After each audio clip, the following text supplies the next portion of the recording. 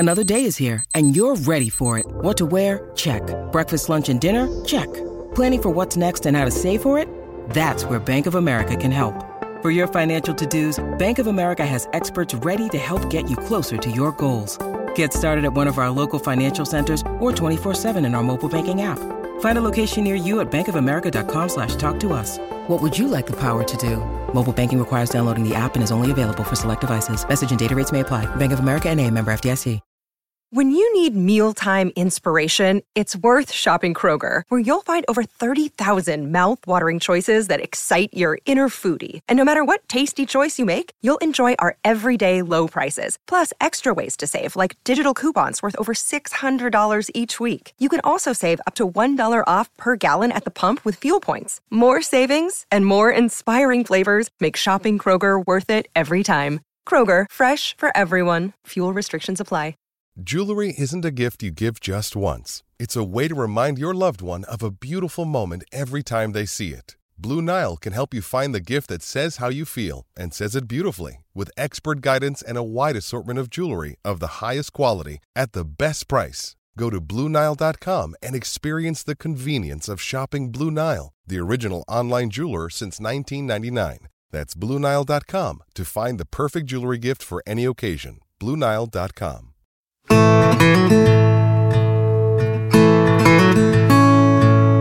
Hello, I'm Keith Arthur and welcome aboard The Strange Boat. Joining me today is my old mate and top, and I mean top, carp angler, Ian Russell. I've known Ian a fair while. I've met him lots of times at shows. He's been a guest on my TV show. I think I probably spoke to him a few times, my old TV show, my old radio show.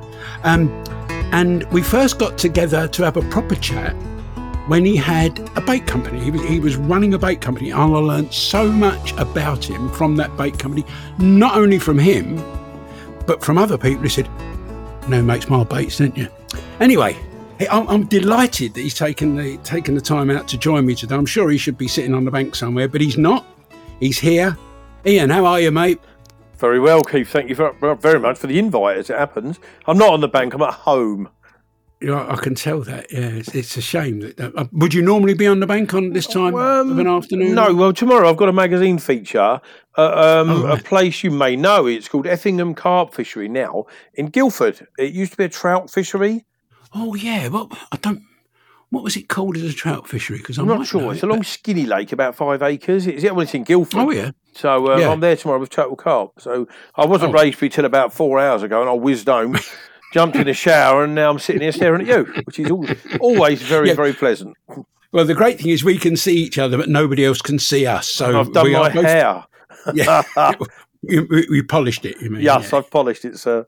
No, it's good to catch up with you, mate. Long time, no. Yeah, it is. It is a long, long time. I just really, a little bit of background. When did you actually start fishing? Oh, wow. My dad started taking us down. This is probably a story you hear a lot. I'm sure you're the same, Keith, as a very, very young man. My dad started taking me and my brother and his Morris Minor Traveller down to Shepperton-on-Thames and Sunbury when I was about, I don't know, I'd have been about 7 or 8. And you know, it's bizarre because some moments and memories in life, they're still there, aren't they? For whatever reason it is, Keith. I can remember the first time my dad took me down Ferry Lane at Shepperton. How's that? That's bizarre. I know that very well, yeah. Mate, I'm 62 now. That's a long, long time ago, Keith. Yeah. Well, my aunt was the first one who took me fishing, and she took me to Hampstead Ponds, and I remember seeing some little perchy heads sticking out from under the bank. Wow. And I hadn't caught anything casting as far as I could with my 2 pieces of bamboo cane and a tiny you wouldn't remember because you're too young, the tiny little reels, little brass reels that had a handle on the side, and you had to wind about 500 times to get in a yard of line. Like a cotton reel with 2 little handles on. So the worm that I had in a Gale's honey jar that I dug out the garden, I impaled a bit on the hook and dangled it by hand over the side and caught one of these little perch. So I remember that. And there you go. I passed away this year at age 90. Wow. So I remember that. As you say, some things just stick. And did you obviously, well, I'm guessing you went through the normal, my sort of angler's formative years, perch, gudgeon, dace, roach. Everything. As I was going to say generalisation, as we did in them days. A lot of people call them the good old days. Well, they were good when they were there, and they are the old days. But I loved fishing for everything, Keith. And I went into early teens, jumped into match fishing. I was pretty blimmy good at that, actually. But I'd had a good apprenticeship fishing with my dad.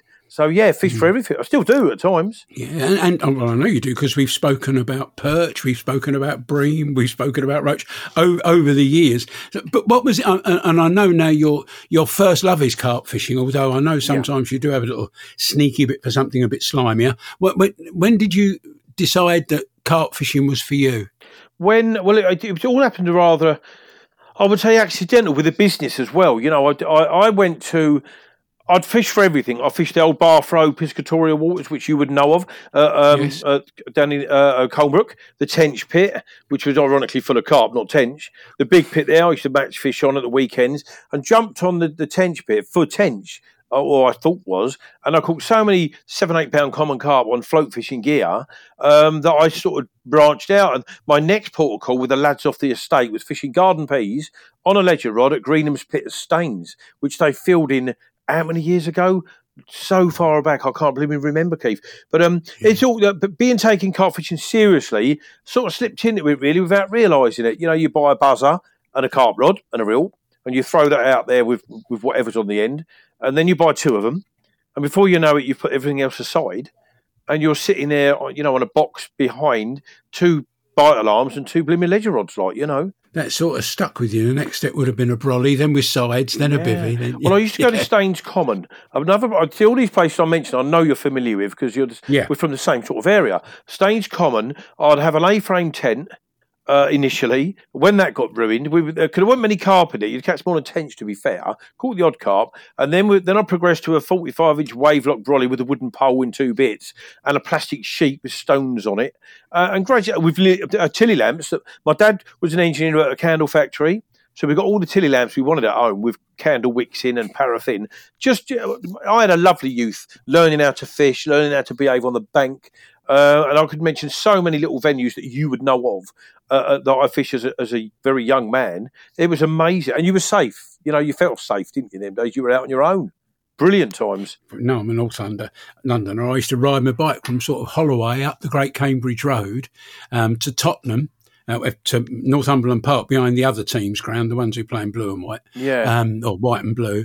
I'd finish up behind their ground, or I'd ride to Northumberland, to Tottenham Hale, and ride up the towpath. And aged about 10. Yeah, well, I don't think, now, mate. Well, I don't think you would, because the preponderance of traffic is different. The type of traffic's different.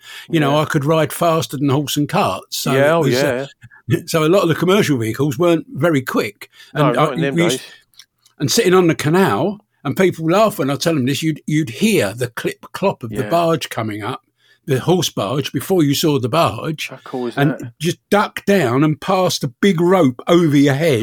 And you hope the horse didn't stop, because if you did, the rope hit you on the head. Yeah, I was going to have to be very careful. Yeah. So things like that, as you say, are so different these days.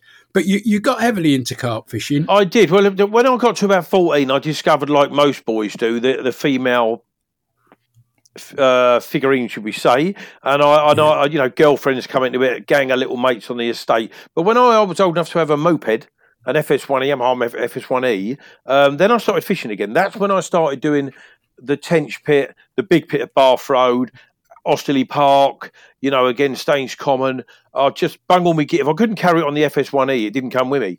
And that was the progression, slowly and surely, into really concentrating solely on carp for a good few years. When I was younger than that, fishing the Tench pit, they were too easy to catch. So I digressed, and we all done it, didn't we? We had little flutters with females. Bosh. At 16, when I got the moped, bang, I was into fishing. That was it. I remember what it was all about. The fishing, that is. Yeah. You'd forgotten what the other thing. Yeah, don't worry about it anyway. Yeah, no. So where were you? Did you decide to concentrate on a water, or did you, you and talking to your mates? Oh, have you tried here? Have you tried? Did you bounce about a bit, or did you decide Osterley Park's for me? I know there's good tension there as well, but the carp were a bit more elusive in there, weren't they? Well, my initial indulgence in Osterley Park would have been, bear in mind, I'm probably 17 and a half by now, and it's after the pub, and we would, Keith, this is terrible. Everyone done it. We sneaked down that big long road with night floats and fish the ornamental pond. And it's, I suppose it's fine upon it. We would catch hundreds of crucians, put them in a keep net, run down that little bit we used to call Pike Alley in the big lake, and pour them in the morning. So we were actually actively stocking the big lake, which a couple of years later paid off for me because I wanted to fish the big lake then. But we had fun with it. I was fishing, again, I was still on Bath Road, Bedfont Pits, which were there at the time. Yeah. You know, there were so many local waters we could, the River Colne even down at Colnbrook. There were so many little places we messed around on. But my first serious carp fishing, I suppose, arrived when I joined Farlow's back in the day. Oh, yeah. You know, we used to get thrown off there as youngsters because there was a sailing club on it. I keep saying this, but I know you remember that as well. Yeah. There was a sailing club on Farlow's, and the river used to run into it in the Pads Bay, and we would sneak along there from the River Colne catching minnows and then fish for the tench in the pads. And this old bailiff would come round. Oh, the swear words were, you know, the air was blue, and we'd all run off down and back across the little bridge to Little Britain.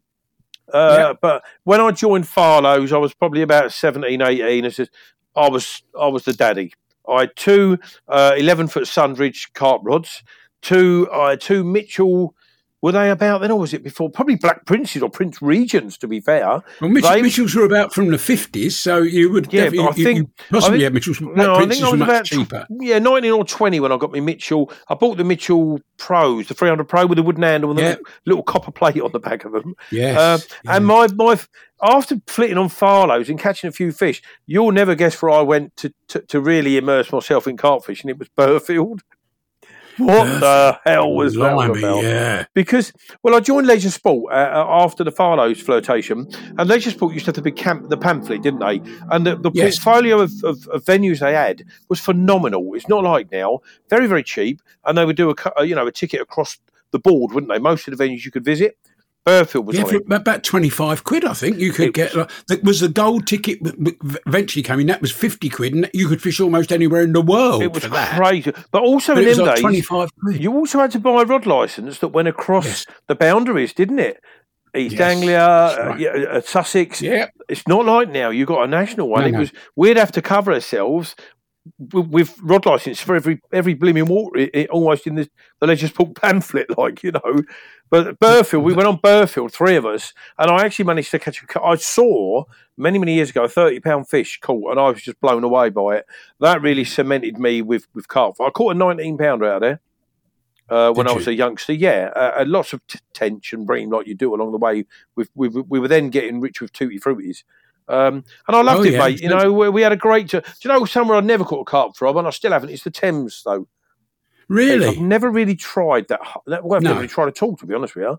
But and it's on my doorstep. It's about 5 miles away from where I live, but I've never done that. Yeah, even as a little. And we've spoken about it as well, because I know you fish for perch in the Thames, and we've spoken about Thames carp. I mean, I've you know me, I'm a match angler. Yeah. But I have occasionally. I've got a carp rod. In fact, I've got two, but I only ever take one at a time. I've gone down there, and I don't even take a seat when I go down there because I stand and fish.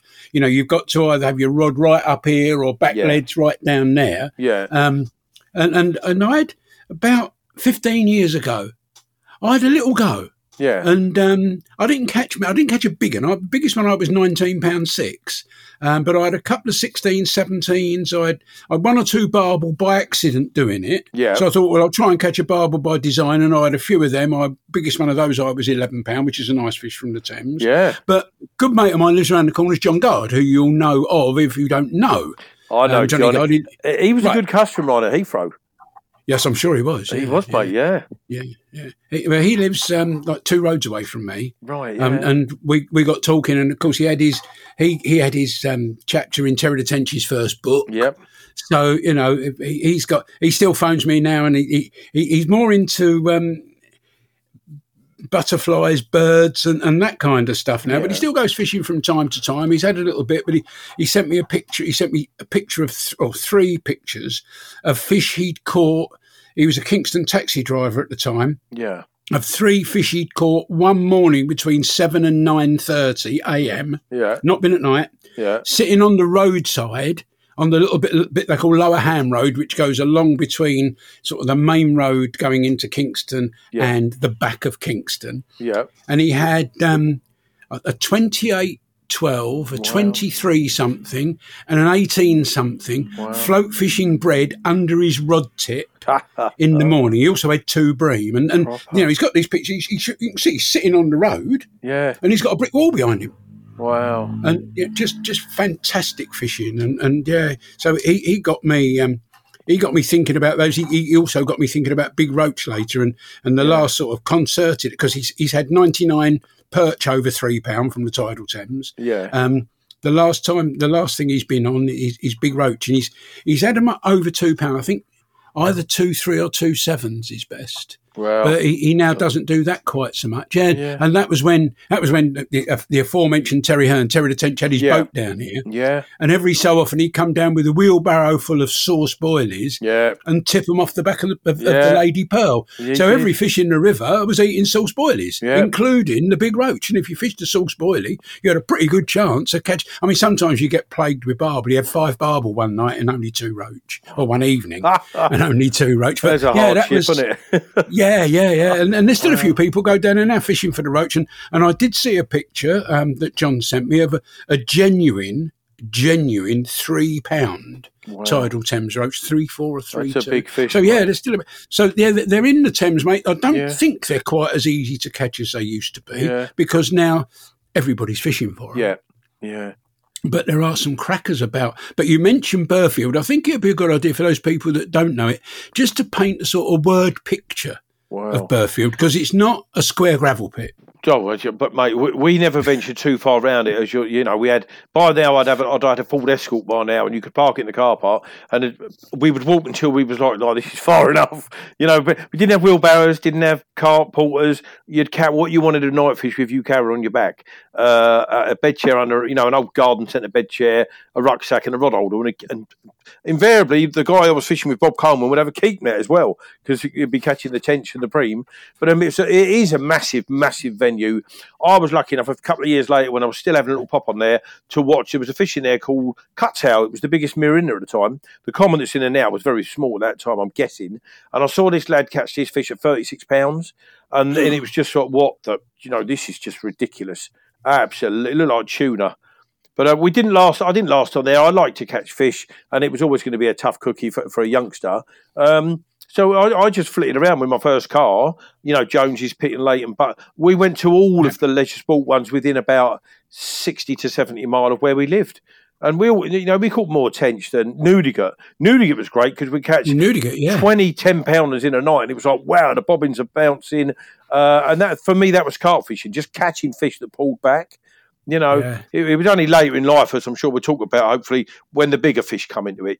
You were just happy to catch. When I fished Greenham's Pier at Staines as a youngster, fishing the garden peas, you would hook fish that were enormous, but they were probably about £12.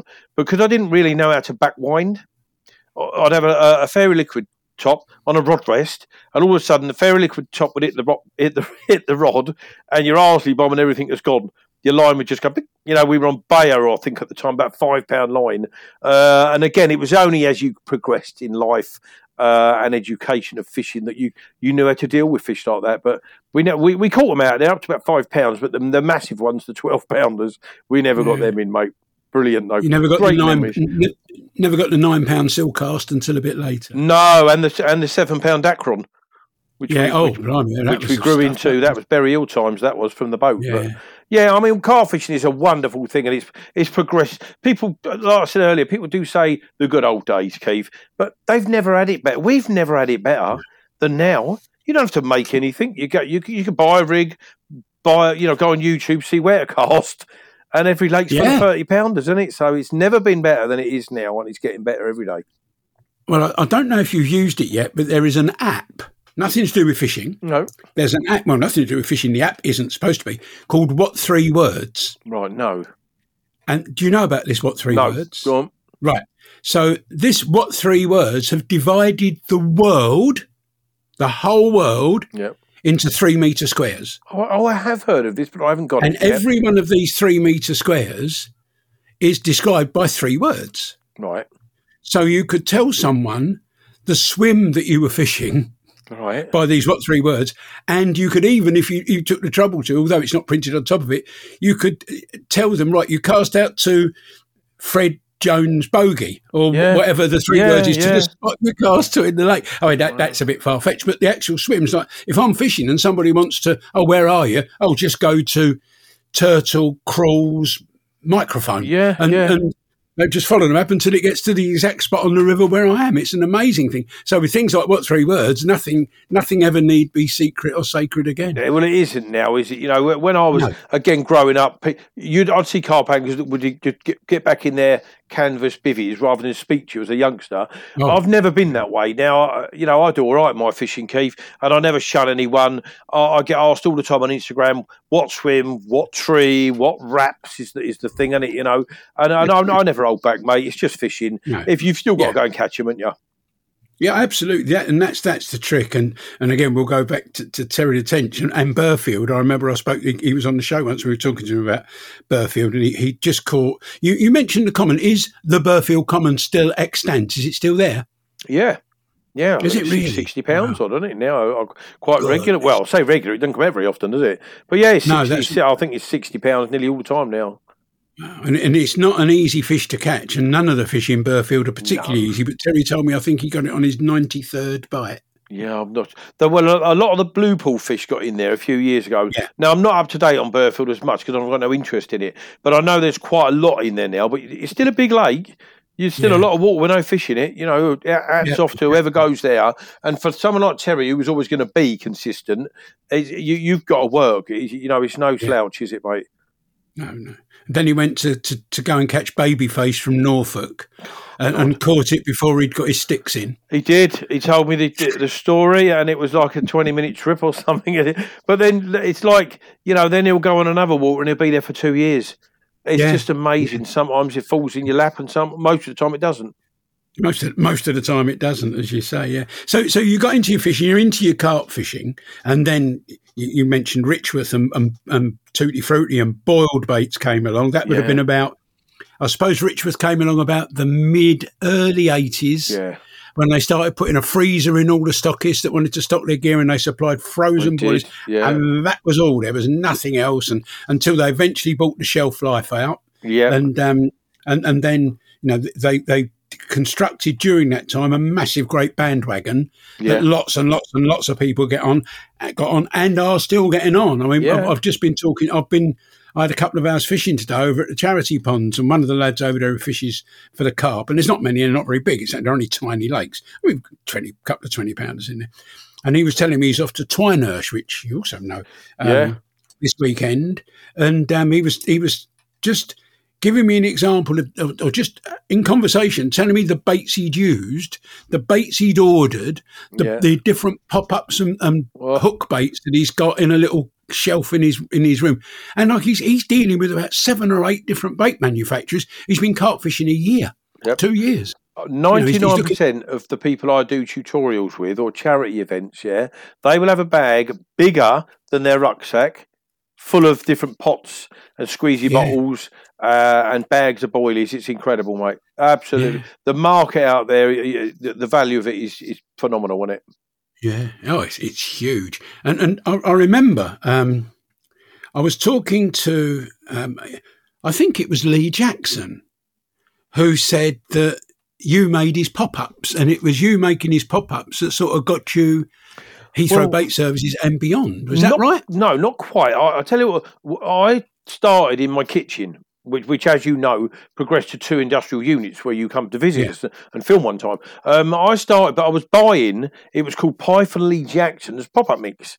That then became, so I wasn't making Lee's pop-ups, so I was making my own with his mix. A kilo, it was I think it was even pound bags or whatever it was in them days. And then he the idea, that got swapped across to Solar, which was exactly the same recipe. And I was buying so many bloody bags of it that I then, you know, I'm going to jump forward quite a bit now, because I went from my kitchen to a garden, quite a big garden shed, a garage, to an industrial unit, and then 2. But by the time we got into the industrial unit, I'd formulated my own. I spent a whole winter with my, at that time, business partner, Paul, and we spent all winter getting it right meticulously.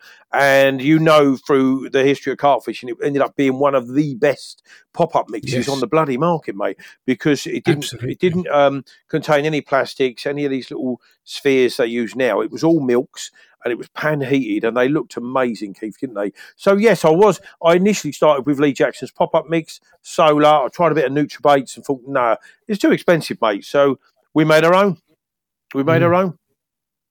And you made a good job of it as well. I mean, as you say, we came and visited, we did some filming, and you showed us most of how it's done, and not that anyone would, in their right mind, would ever want to get into it themselves, unless they had a lot of patience and a few quid to invest, because it is a massive thing. Yeah. Now it is. It's like pick and mix now, and it's very confused. I pop into Angling Direct. Harefield Tackle's my local shop, so I either pop into there or Angling Direct to see Martin, the manager, is a friend of mine, and you just look down the aisle of baits, and it's like bigger than Woolworths pick and mix was ever going to be. It's incredible. Oh, yeah. So it's not surprising people get lost in this massive bag of if I've been out. I've got people with me. They've still got the old Richard ones. They've got mainline ones. They've got sticky ones. They've got NutriBait ones. They've got Sissy Moore. They've got Dynamite, who I work for. It's incredible, mate. It's like, mate, put most of them in PVA.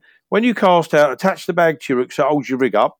Then that'll melt. It will sink down, present your rig better, and the seagulls will eat the bait. You don't need all them. You need a tub of multicoloured, a fish meal one, and maybe a tiger nutty pop up, and you've covered all. You've covered it all, but just the plastic pot market alone must be phenomenal, honest. Oh, it's huge. It's huge. But we were one of the first. There was me and Solar, and I know someone will try and say we weren't, but we definitely 100% were. Heathrow and Solar were the very first people to put pop-ups in tubs. Mainline at the time were doing the Zen and Bodco little bags, little pamphlet bags, and everybody else was doing little bags of them. Myself and Solar were the first to go into tubs with pop-ups. Means nothing now, but it did at the time. We were quite forward on that. Yeah, it's like almost like Marmite, isn't it? Like one tub is a lifetime supply. Yep. Because you don't use a lot, do you? Well, you don't, do you? Unless you're catching fish. Well, yeah. I mean, I remember when Terry came into the Tight Line studio once, and he brought a rod with him. Yep. To show the rig, the whole terminal set up, and he said rather than take it on a bit of line, he had it on a rod. Yep. I said, "Oh, you even put a bait on?" He said, "Oh no, I've been fishing with that for a couple of weeks." There you go, mate. Why waste it? Pretty good bait exactly, that is. Yeah. So, and I remember you gave me some day trippers. I did. That was them. Trippers with us.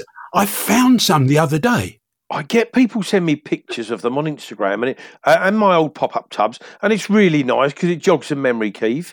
I haven't got them in my van. Day Trippers Indian Spice. Yep. We've done a whole range of them in tiny little tubs. We fell on them by accident. There was a company through a friend of a friend, through Simon at Atomic at the time. His friend had a little bait company called Extreme Baits. I don't know where they were, up in Essex somewhere. I know they were shutting down, so I drove up there with a van and paid him a certain amount of cash for these two machines, a 15 and a 10 rolling machines. The 15 wouldn't work at all, so I took it back and got a bleeding refund. And the 10mm one, well, they were early ones. They never rolled it round. They started coming out in the shape of like little sweet corn kernels, which we then said, well, look, we've got this now. We're not going to get our money back on this one. We've mastered how to make these little things. What do we do with them? And that was there was me and Paul, one of my oldest son Sammy in there, and we come up with that, the Day Tripper evolution. We sold thousands and thousands of tubs of them, Keith. Thousands of them, mate. Surprised. And I say I've still got some. That isn't because I didn't use them. No. Because I did use them. Because the first thing I did, I was fishing quite a lot of Gold Valley at the time, match fishing. Yeah. And I went and John only likes people to use things that he trusts and believes in. Yeah. He doesn't like Mickey Mouse baits. He doesn't like Mickey Mouse methods. Yep. He doesn't like things that are going to jeopardise the health, safety or well-being of his fish. Yep. Or anything like that. So I took him into the office. I think I had three. There was the Indian Spice. Was there a strawberry one as well? Yeah, we done a strawberry. We done a pineapple, Super Stench, cranberry. Super Stench. That's the other one. Super Stench. That was the three I had. So I took him into the office, and I said, "Can I use these, John?" He said, "Let's have a look." He said, "Yeah, you can use them. What's the matter with them?" I said, "Nothing." I said, "But I like, to clear everything." Yeah, mate, I can't say I cleaned up. Because you had to draw a good section and a good peg in a good section to win the match. Yeah. But I was winning almost every section, almost every week. And I don't like ledgering much. I'm not, I like float fishing. I like watching the float go under. I like being precisely where I cast and see where it is and get little. I can read signs on a float easier than I can on a rod tip. But I was just fishing either a bomb or a little feeder, and these ordinary cage feeder. Like that, I've got one on my desk in front of me. There you go. A little cage feeder, and the rod was getting dragged off the rest. Yeah. And I'm obviously they were good, but I think it's because they'd never seen anything like them before. Yeah, and they were them. hookable. This is why a lot of we sold thousands of tubs. We sold thousands of tubs because they were angler friendly in that respect. A lot of match anglers bought them. Most of them were bought actually by probably pleasure anglers, through the shops. Because, as you say, you didn't need to be fancy and have 3 on a hair rig. You just nicked them on the hook, lobbed them out, and got a. But Tutti Frutti was the best-selling one. Yeah, that was the best-selling one. It smells nice to us. We either want baits that smell really lovely, like pineapple, tutti frutti, or ones that smell really, really horrible. I remember bringing a tub of Super Stench into the studio when we were doing live, and opened them up on that lovely table you and I had in front of us. And the smell. You did say at the time, if this was Smell-O-Vision, you'd realise what we were talking about. Great memories, mate. Great memories. Yeah. But embutyric acid and stuff like that. That's what was in it. That was tuna and embutyric acid in the Super Stench. Yeah. I've got some Super Stench coming out with dynamite baits, so pop-ups, wafters, and a spray. So I've managed to source on behalf of Dynamite, but I've got a range of baits coming out with them, which I'll leave to them to advertise. But one of them, I'll get you some. Could it be your favourite Super Stench? There. That was good. But it's and you mentioned Dynamite baits. Look where they've gone.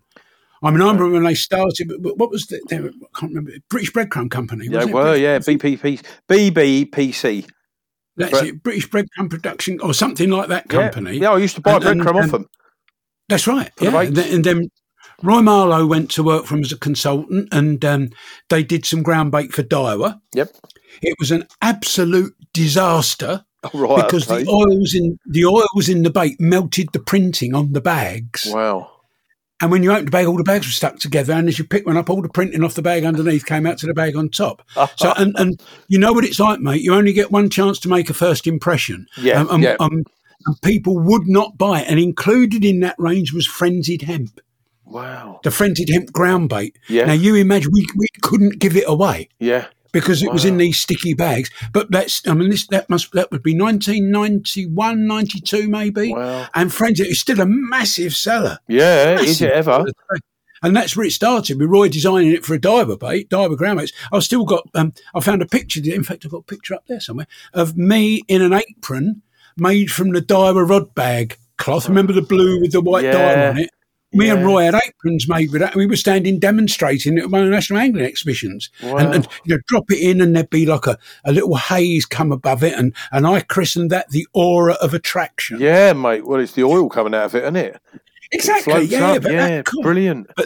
But where have Dynamite gone from there? I mean, now they went from there to sort of match gear that was good on commercials and bit iffy on natural waters.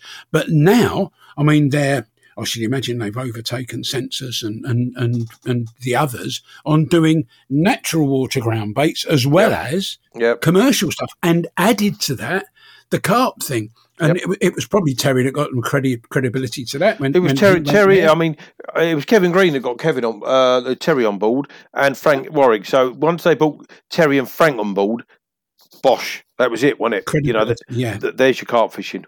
But when I went up for my interview with them, it's 4 years I've been with them now, Keith. When I went up for my interview, I also had a tour of the, because you've got this perception in your mind of what it is, having had a small bait company and having visit, Richworth years ago.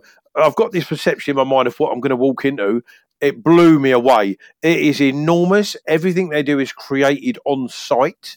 It's just amazing, mate. It truly is. And the setup is phenomenal. If ever you get an invite to have a walk around that factory, you believe me, well do it, mate. It'll open your eyes. Tremendous.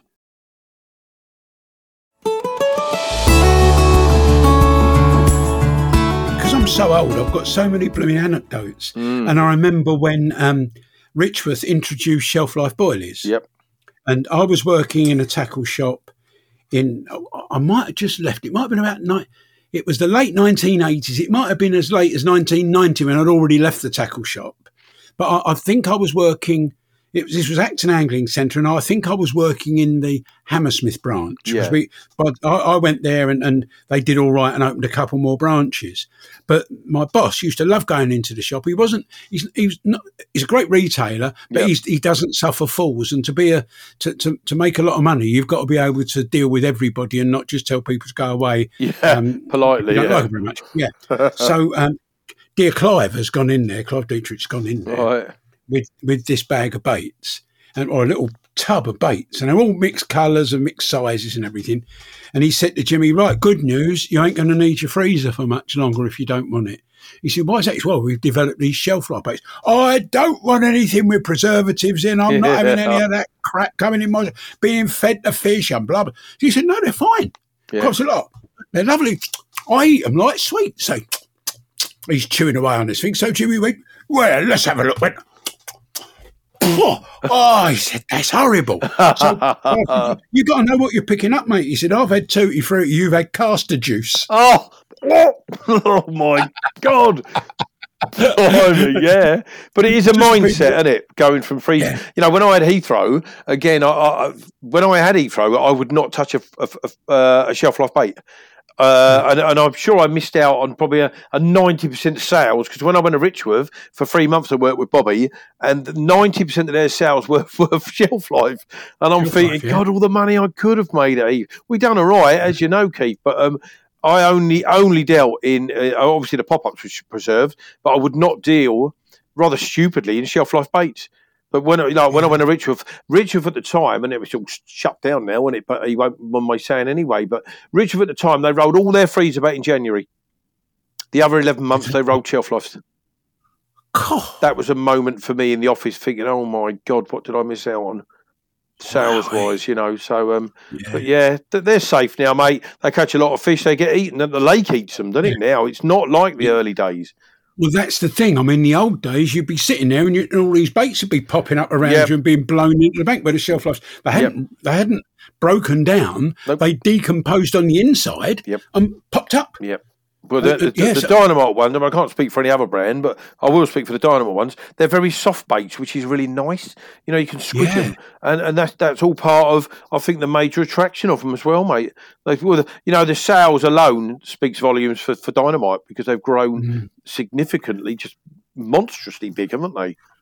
Yeah, and we've not had loads of fish coming around like those in The Simpsons with 3 eyes and 2 tails. No, thankfully. And, fish seem to be growing quite well, don't they? Compared to you mentioned the Burfield Common. I think when Terry caught it was £43 or £49 or 49, something. I think it was. Something like that. 47, and whatever. That would have been 20 years ago, I guess. And I would say. It was getting on then, 15, 20 years ago, it was getting on. Yeah, it was probably 15 years ago, mate. Something like that anyway, a long time ago. But you look at where I fish at Raysbury, if you look at Raysbury Northlake, they went in probably, how long's Raphael had it now? 8 years. So he put them in there probably 7 years ago at mid-doubles. There's so many 30-pound fish in there now, it's ridiculous in that one lake. 25 to 30, 40-pound fish, 2 50-pound fish all the time. And that's just the North Lake, you know, that's without Halton Church Lake. Anywhere, you know, take Linear, Brasenose 1, for instance. You couldn't count the 30s and 40s. It's ridiculous. This is I remember that first being stocked. It's bait. Yeah, well, I was there when they stocked it. Bait B1 with Ronnie Buss. Len Gerd, bless his heart, was filming it with his massive camera on his shoulder. And they were little tiny dinner plates that went in. Now, I think it's got 2 50s now, B1. But I don't know how many 40s. But let's say 40 40s. It's ridiculous. This is bait. This is pellet and boilie. Oh, absolutely. Absolutely. There's no question about it. And when people talk about climate change, they can talk about that all they like. Yep. Because the fish that have got the biggest in the shortest time have been the fish that have been introduced to and enjoy eating boilies. Yep. I mean, roach do all right eating carp poo, but they're not great boilie or pellet eaters. They do eat it a bit, and we've not seen much change in the roach record. The dace record now is smaller than it was when I was a kid. Yep. The tench record was £8 8 ounces. Yep. That's the record. Is it £16 now? 15, 16? I think it might be a bit bigger than that. But you know, breams, 24, 25. I see tench in Raysbury. They look like mini carp. You know, it's like, and it's only when they turn on you, you can see that paddle on the back of the body. You know, the dorsal is rounded. normally that you think that's a bloody tench. Like, these are huge. I mean, when I concentrated on the boat pool at Arcade Leisure the other year, I had a bream out, 18 pound 12 ounces. What is that all about? And again, it's on carp gear, granted, but it's like that's enormous, isn't it? It's just enormous. It's hard mate. to imagine. I've not caught a bream much. I think 8.2 or so. I've had an 8.1 down the road on the river here, which is quite a nice fish for a river. And for someone who was a match angler, and if you got a 4-pounder, I've got little hands, and I had to pick it up the other way from the bottom into its pelt, into its pectorals, rather than from the top into its pectoral sockets. And if I had to do that, it was £4. Yeah, I'd go, what, a 4-pounder? Yeah. Well, an 8-pounder in a match is a big blooming fish, isn't it? Oh, huge! It's absolutely huge. And as you say, they're great. There's big ones in the river now, but they're nothing like they are in some of the lakes where they exist. When they're eating the boilie and pellet, aren't they? They're eating boilies and pellets. Great. Kingsmead's full of the blooming things. Kingsmead, they can be a nuisance, and the average size is probably 10. I remember you telling me when I mentioned you once, I'd never caught a double figure bream. Oh, come to Kingsmead, mate. You'll get one first time. Yeah, you'll have them, mate. Get over there with your swim feeder and you'll have them, mate. So, but he's full of... I'm surprised on the... Now, I know the arcade tickets aren't cheap, but the value of the fishing is phenomenal. I'm surprised more people don't join for the bream, for the tench. You get your cat anglers on the boatie, and so 95% of your membership are carp anglers, clearly. Carp anglers, But the shoals of bream... it's just ridiculous. In K1, like all coarse fish, mate, they thrive on neglect. Yeah, St John's big roach, massive roach in St John's. I'll tell you what, mate, there'll be huge roach in Raysbury. There'll be huge roach in Kingsmead. There'll be huge roach in Yateley. The first bite I ever had on Yateley was when they had the closed season experiment. I think it was 1971. It might have been 1970. And I bought a ticket that was 30 bob, £1.50 for the closed season, the whole closed season, only one side of the road. Yeah. So the experiment was they checked out the fish on the Match Lake side. Yep. And they checked out the fish on the car park lake side where you could fish and compared them. They compared spawning and gross over a couple of years. Yeah. And it was all conducted by Liverpool University, I think. And it was 30 bob for the and I lived in Sandhurst. Yeah. So if you come out of the car park lake, turn left up to the end of the road, Sandhurst, turn right, I lived about 300 yards down the road. Yeah, walking distance, mate. My full Cortina got me there. Oh. And I fished a waggler. And I caught some lovely crucians, some tench, all by fishing just where you can't see the bottom in the edge. Yeah. But I went, the first fish I'd been there, it was the 13th time I'd visited. Because I used to go after work or a couple of hours in the morning, on a Saturday morning, because it was close season, no match fishing. Yeah. But I'd go first thing and go and watch the football, have some breakfast, that kind of business. And the first fish I caught, you couldn't weigh it because you couldn't keep it in keepness, was a roach 14.5 inches long. Wow. First fish I had on caster. As you go into the car park, it's like a bay. I fished across the bay to a tree stump on the far bank on the waggler. Float on. I've had a bite. This is a tench. And it was a great big massive roach. And I had some lovely big crucians out there as well, out of that lake. Yeah. I had a PB roach the other week from the River Test. Whilst fishing for them, which is rare for me. And I was filming with a company called Go Catch now. You know what? They do an app and you book on fisheries. And we went down to the River Test just to make a little film regarding the venue to promote it.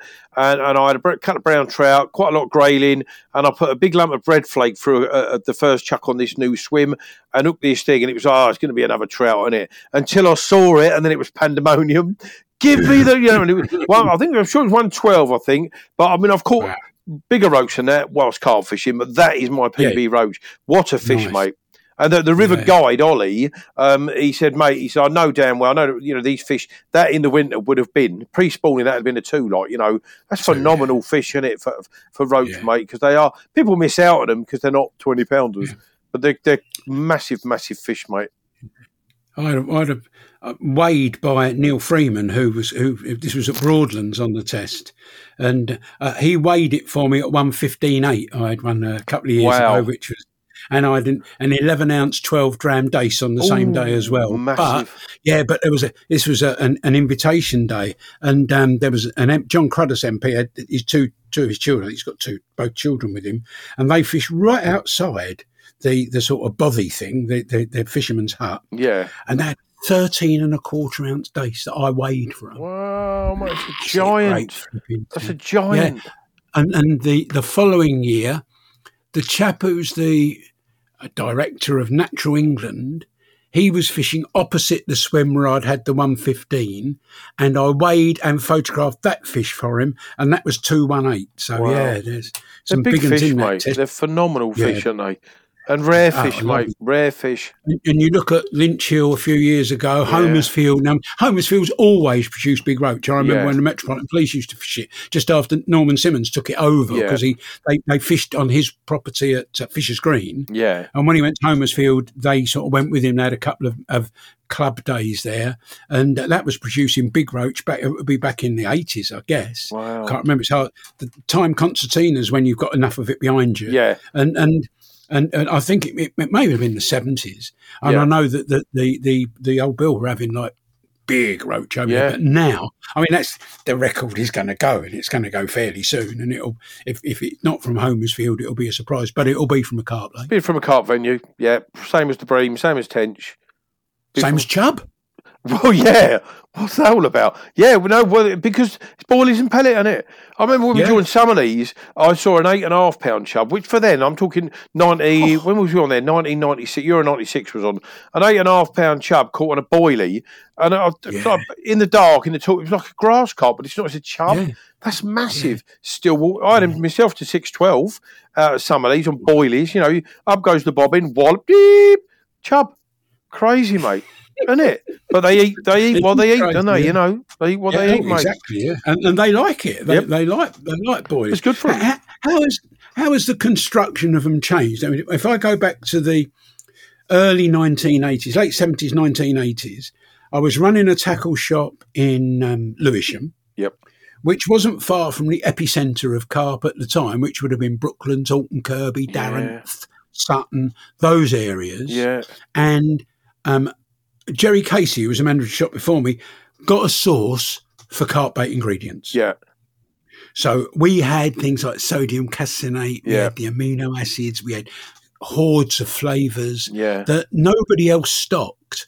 And we used to get weird and wonderful people coming in and buying those. Yeah. They were mostly, some of them were basic at the base of the boilies. They were all HMV boilies. Yeah.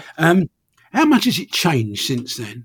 Well, it changed massively, ingredients cost a bomb. Black pepper oil was the most expensive, I remember. Well, if you look at you forget the HNV at the moment, you've got probably 3 different types of boilie. You've got a fish meal, a nut-based one, and a bird food-based one. That's your bulk, isn't it? So, I mean, if you ever make another boilie again, you're crazy. The amount of bait companies out there, as we've already discussed about quality, that sell good bait now, because the bait world has upped its game phenomenal amounts, isn't it? And you've had to sell your bait. So, I mean, ingredients have obviously improved the way people prepare ingredients, the Dutch stuff that comes over, the fish meals, the pre-digested, it's all prepared more modern now, isn't it? So it's cleaner. It's obviously got more energy into it. It's just it's a black hole you could dive into and not come out of. I used to lean a lot on Jeff Bowers. I mean, he was so knowledgeable. He still is. Not that he was, still is. And in the end, I was messing around, going to marriages, trying to buy sacks of this and LT 94 and whatever powders, and then I bumped into Jeff on airfield, and he said, "You got to be mad, mate! I'll mix all that for you." His little squeaky voice, and it went from me making 100 key of base mix a month to in the end. I mean, in Heathrow days, I was buying a quarter of a ton a week off him. And on top of that, I was getting little Johnny Meacham to roll me, probably 300-400 kilo of boilies because we couldn't keep up with the machinery we had. So it's changed, but for the better.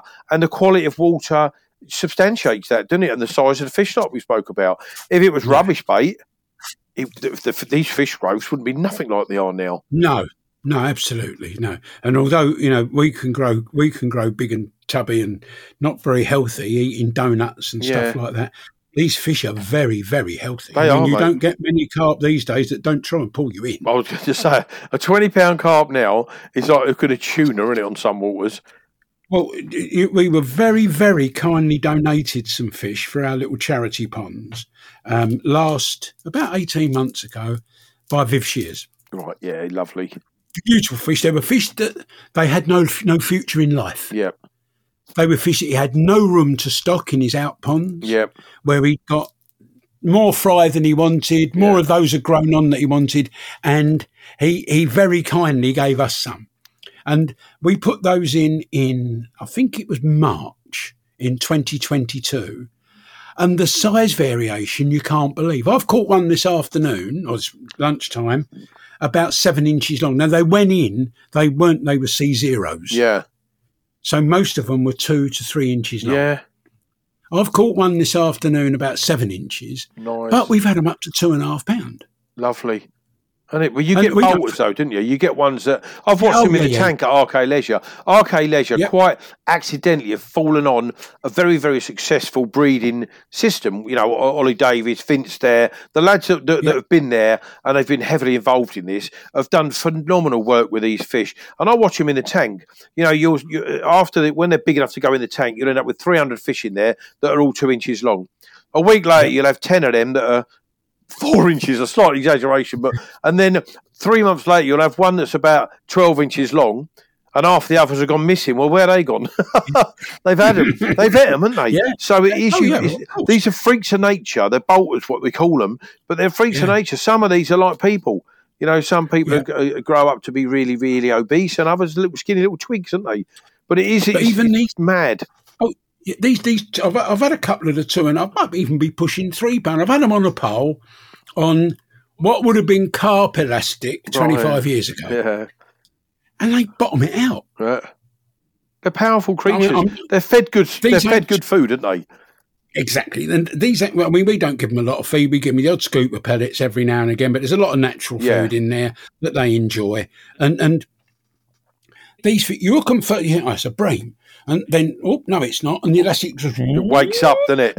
You know it's not a big fish. You can tell it's not a big fish, but it don't stop. It's an energetic fish. You know, and you've got to get them back. But so these fish are fit and healthy. Yes. And they look lovely. I mean, some of the old fish look lovely, character fish, blah, blah, blah. But some of the modern fish that the carp farmers are producing today, and a lot of the fishery owners now feed them on boilies. Yep.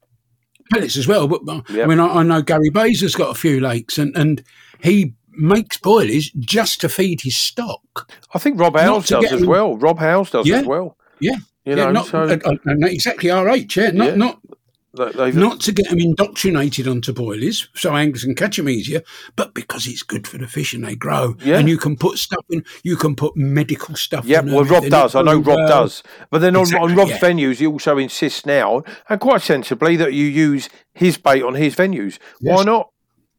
Why not? You know, I've got friends that run lakes where you witnessed me with a match against Ian. Thorpe Lee, Gary's got a boilie pellet only rule. Look how them fish have come on.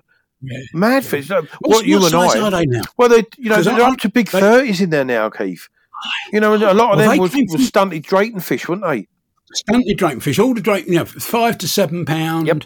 They picked out the prettier ones, didn't they? They didn't want any of those that weren't so good, that had been caught too much when they were smaller. Yeah. I think they put 2,500 in there, and we fished a match soon after they went in. Yeah. And they, as fish that have been stocked always are, they were in several swims and not in several others. Yeah. And they were maybe £8-9. They'd probably grown a little bit, but I'm trying to think how long ago that would have been. 20 years ago? No, maybe not 20 years ago. I can't remember, Thorpe Lee. I think we was... I remember it. I remember being there with you. It was about 16, 17 years ago that I was fishing against Ian in the final. And you was the year before that, in the very first, what was it called? What did the Gardner one? What's it called now? Come on, Carp Fest. It's called Carp Fest. And you were interviewing me on the far bank, and I had 2 rods there, and the kids were eating the rods. They were probably 12 to 13, 14 pound fish then. That was a couple of years after they'd gone in. But I think now the stock has thinned out a lot with natural wastage, but there's certainly a good head of 30 pound fish in there now, mate. And he stopped all the... No, I think a balanced diet for anything that lives is good. So sweet corn plays a part of that. But when Gary said boilie pellet, that's it. And I know other mates of mine that have got fish that say boilie pellet, that's all you're using, and that is it. Yeah. And the growth rates are just ridiculous, and they look like brand new pennies still. Do they really? Because they were pretty fish. Yeah. Did they originally come from Naseby? I don't know. I mean, I knew the guy that was bringing them across. because I nearly took over Thorpe Lee and I gave it to Gary. I gave the lease to Gary because of personal reasons. And the guy, I can't remember his name now, he spoke like Arkwell off of that program that David J. Johnson used to be in. He spoke like him, and he turned up there with all these fish. The ones I saw were from Drayton. I don't know if they had shipments from elsewhere, but they were all from Drayton when I was there. That's where the Drayton fish came from. Oh, okay. Then I don't know that far back. I think they came from Naseby, from Ian McNeil. Yeah. I think that's where they came from.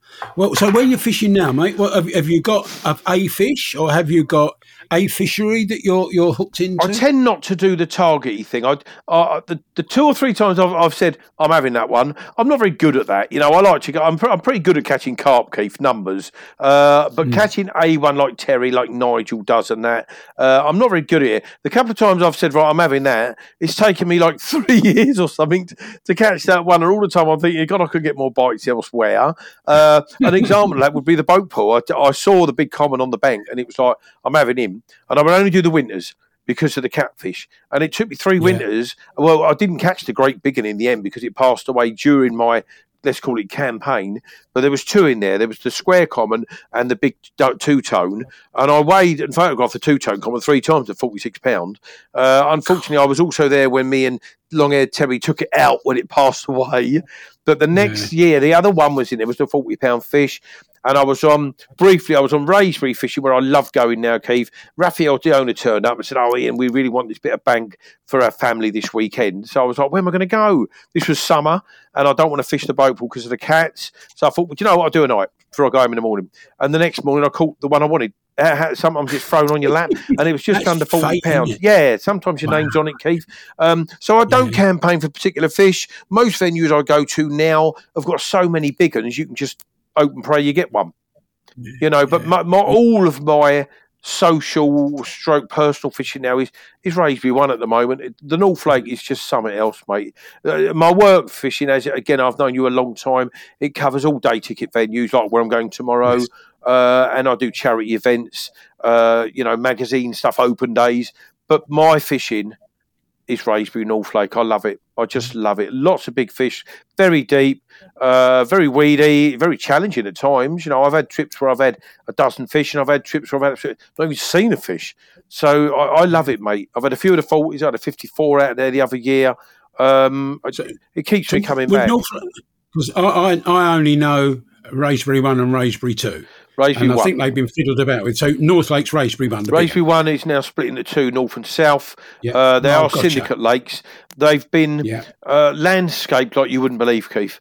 So much money has been spent on them lakes to secure the venues, make your vehicle secure.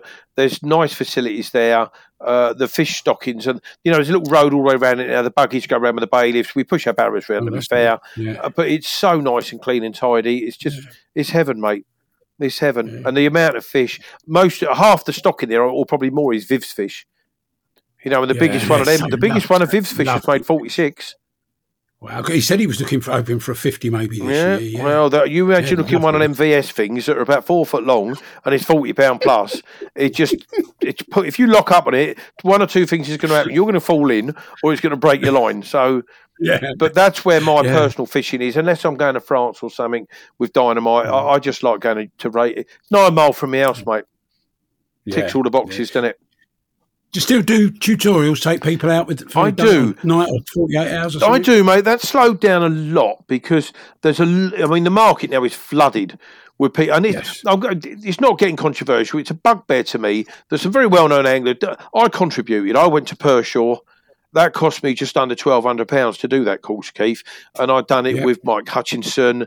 I'd done it with, Dave Gorfall. And there was a few of us, Mick Barnes, a few of us. Ian Jemson went and done it incredibly. And, Jim Shelley went and done the course. So we contributed back into fishing.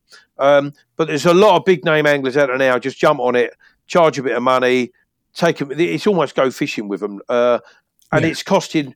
It costs us that have done the thing. It costs us bookings, but nothing can change, having a moan about it. I'll have me 2 minutes. But I do, but it has dropped off in the last year or two because it's flooded with tutorial clients, so.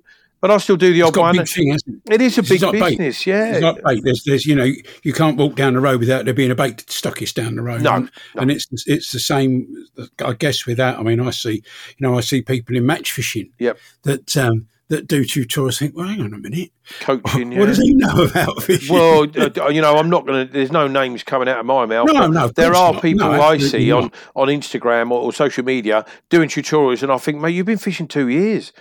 Yeah. In my world of carp angling, and you're teaching people on the bank how to do this, that, and the other. It's crazy what it's bred, mate. But it's the way it is. Look at the size of carp fishing these days, Keith. After COVID, it's just I wouldn't call it phenomenal. It's flooded.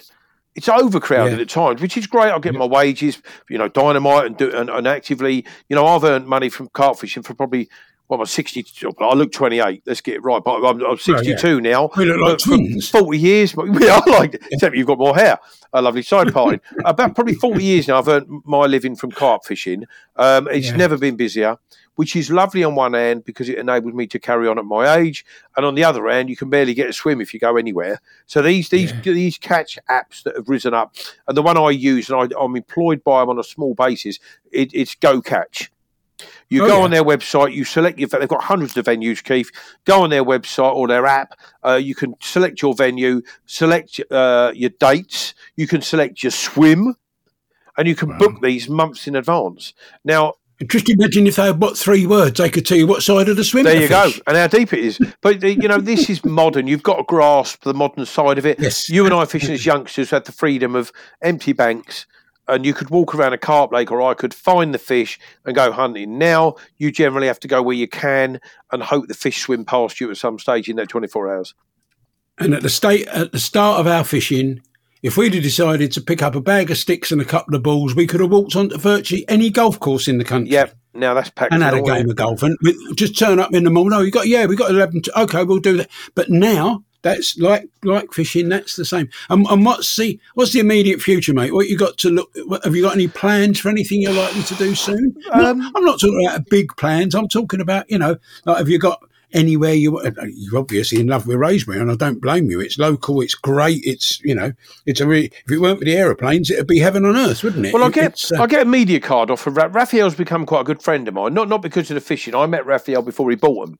Before he bought the complex. And he's always said to me, Ian, as long as I've got the lakes, which will be forever, certainly my lifetime, Keith, you'll have a media card. I earn my ticket in other ways, doing coverage of venues, like. And if Raphael needs a small DVD, for blah, blah, blah, blah, blah. So I can see Raysbury, north and south, being my forever lakes, because I really love going there. Gone are the days in my life where I'd say, Keith, you've caught everything twice. Why are you still here? I don't really care. If you're enjoying it, you're there. I've also rejoined Martin's Yateley Lakes. I've got a ticket on the North Lake. Now, I fished that a few years ago with a big commentary in there. Then the demise of them, I dropped my ticket. But this year I bought a ticket. I had no intention of fishing it, Keith, but purely to get back inside the gate. And I'm going to start having a look next year when I renew again. It was just a ticket come up. And you know what it's like we've said about busy? If I didn't take the ticket, it might be another 5 years before I get another offer, if I got another offer. So I bought that ticket, so that's always in the wings. For me, I can't ever see me packing up, certainly from my side of it, earning a living out of fishing. I love fishing. I'm a very young 62-year-old. So, I've been with DHP now 30 years. Blimey, right. That's me and one other. He's been there about 2 years less than me, Dave Lane. But I've been there the longest contributor for DHP. I joined, if you remember, it was called Catch More Carp. I do. Before remember, it was Tim Hodges. It was Tim's baby, and David bought it off him. Tim kept running it, and then Jim Foster joined. Tim left, and Jim changed it to Total Carp. Yeah. So I've been there since it was Catch More Carp, mate. 79, I wrote my first article for David Hall magazine. Wow, look. I used to like going David's passed on now, but I used to like going up there for my advertising meetings with him. And you went in his office, as you know, there was a massive desk, this little man sitting behind it with a cigar, and the biggest Chesterfield settee facing him. It was almost like being interviewed, like a sport child or something. But, these are all lovely memories, mate, going up there. These people that are not with us anymore, unfortunately. But my future is carry on working as long as the companies I work for will employ me. I've got this small range of baits coming out. under my name through mainly pop-ups, wafters, blah, blah, blahs, with Dynamite. They're released out on them in early October through the shops. And just carry on, just enjoy my fishing. I still get a buzz.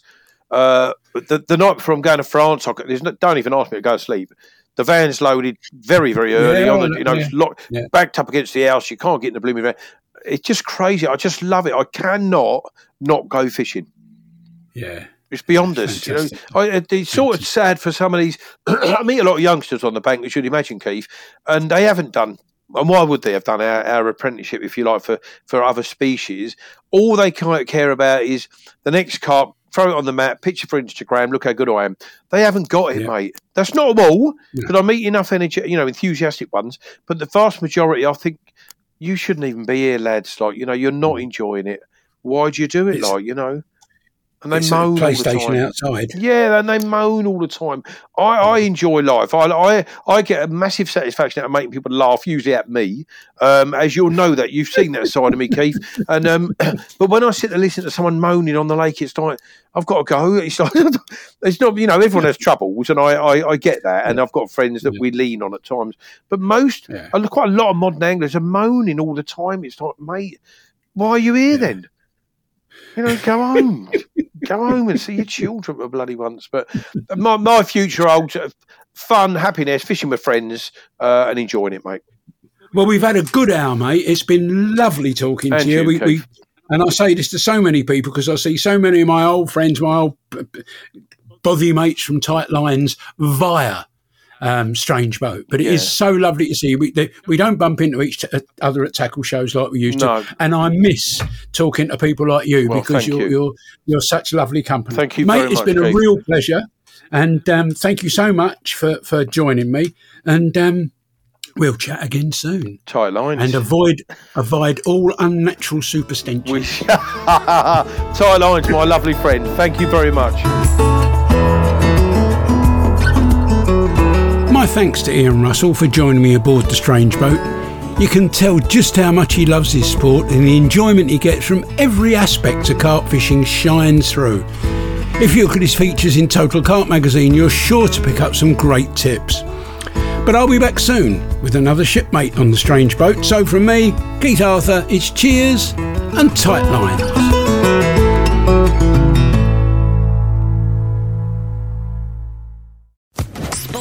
Podcast Network. It is Ryan here, and I have a question for you. What do you do when you win?